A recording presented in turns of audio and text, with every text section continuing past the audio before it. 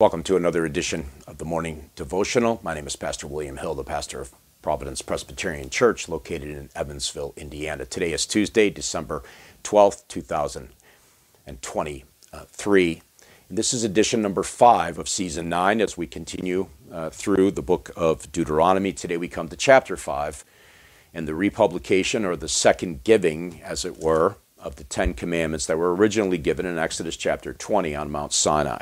Let's pray first, and we'll consider just briefly this chapter. Father, as we again come to your word, we come asking that you by your Spirit would teach us and guide us, that though we deal with these matters from a devotional point of view, we pray that it would spur us on to think deeply about these things and encourage us in our Christian walk.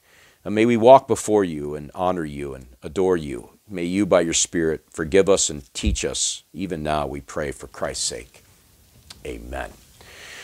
Well, Deuteronomy chapter 5, as I've mentioned, is in fact the giving of the Ten Commandments. Now, you might wonder, well, why is Moses doing this? And why is it necessary? Well, remember, the context of the book is that Moses is functionally preaching a sermon, and he is preaching to the second generation of the people of old. Now, the first generation that came out of Egypt, they have died in the wilderness. Only Joshua and Caleb, their families remain.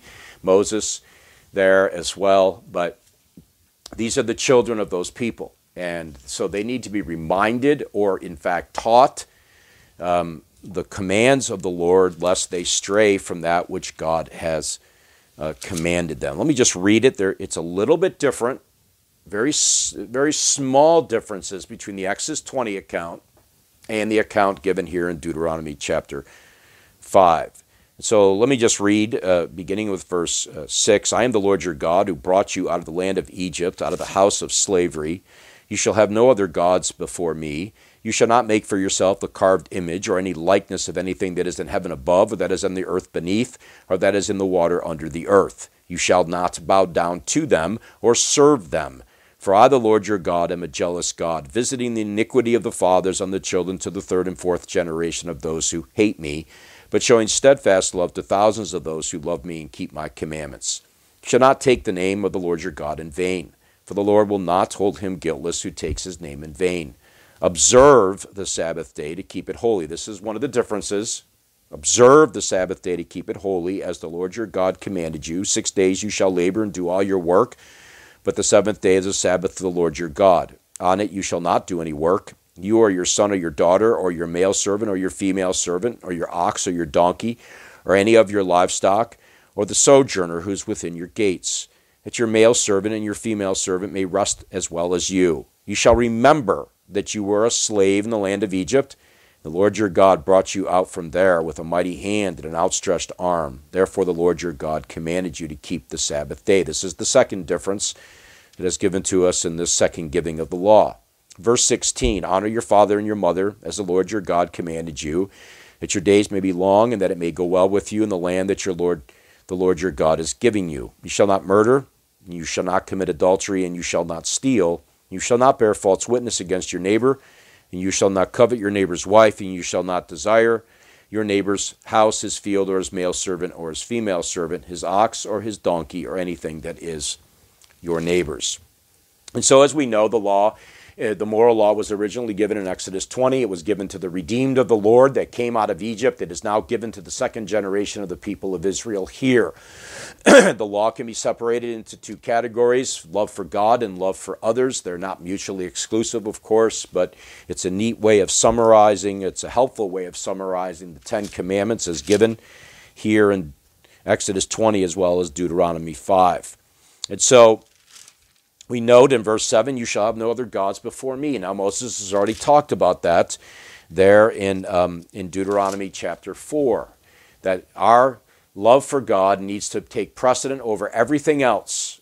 And that love for God needs to inform everything else in the way we live our lives. Of course, no carved images. You don't make them and you don't worship them. If you come across them, you are not to worship them, but you are certainly not to make them either. No representations of the Godhead, either Father, Son, and Spirit. It is quite clear from this passage, and it's a two-part command. We shall not, of course, misuse the name of the Lord our God. We are not to treat that name idly. We are to treat it with respect and reverence and fear. It is the name of the God of heaven. Of course, we're to observe the Sabbath day. We're to remember the Lord's day. We are to keep it holy. We are to do all that it is designed to do for us as a reminder of the eternal rest that God has for us. Honor your father and mother. This is, of course, an umbrella command that covers all relationships, whether relationships from superiors, your boss to you as an employee, or you as a boss to your employees. How we're to interact with one another.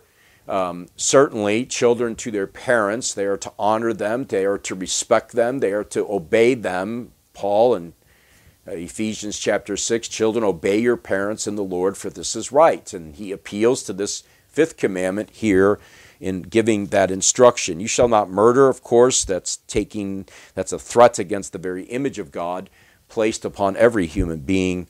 Committing adultery has many different facets to it, but most certainly husbands and wives should be monogamous. They should be committed to their spouse only. You shall not engage in other kinds of relationships with others, not your wife. If you're a single person, you are to refrain from those kinds of behaviors. That's reserved for marriage only. You shall not steal. You shall not bear false witness. That is to say, you shall not lie about your neighbor. You should not covet your neighbor's wife. Instead, you should be content with all that God has given to you. Moses gives all of these things to the people to remind them of the demands of their God who has redeemed them. Now, what does that have to do with us? Well, it has everything to do with us. As I've already mentioned in the Monday edition, if we love the Lord, if we are His, then we want to do what He has told us. That is implanted in us by the Spirit of God. Our desire is to do and honor our Father in heaven.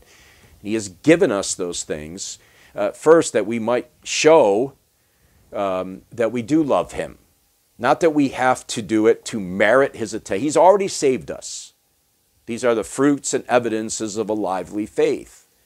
But it's also, friends, it's designed to hem you in and keep you from harm and danger. I cannot begin to tell you as a pastor how many things I've seen members of the church get into, troubles they find themselves because, and almost always can trace these things back to their deviation from the moral law of God as given to us in His Word. Now look, we're all sinners. None of us keep these laws perfectly. I don't, you don't, we don't. We sin daily in thought, word, and deed. But there is always the hope of the gospel, and there's always the hope of Christ, and we look to Him in daily mortifying the deeds of the flesh. And as we look at these commands, we recognize that we fall short of these things, and we're thankful for a Savior, and then we seek, as Paul tells us in Romans chapter 8, to mortify the deeds of the flesh, that we might not sin against a holy God. If we wander from these commands, friends, you will find yourself in trouble. The consequences of deviating from the holy law of God can be very severe.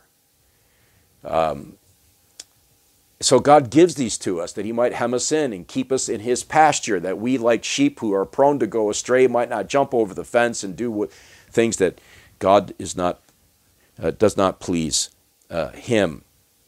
And so He gives these commands to the people.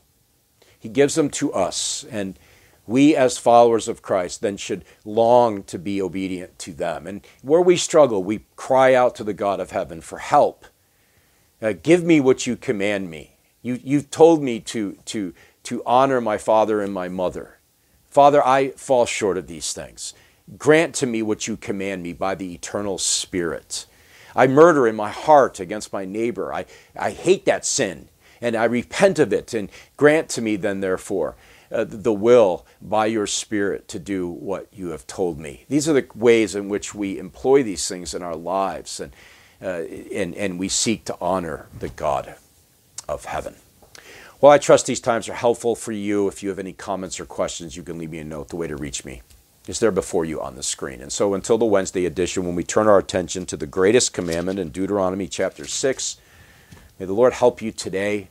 May you ponder His word. May you think on it. May you strive to do what it says. May you cry out for help from the God of heaven that you might obey all that He has commanded. God bless.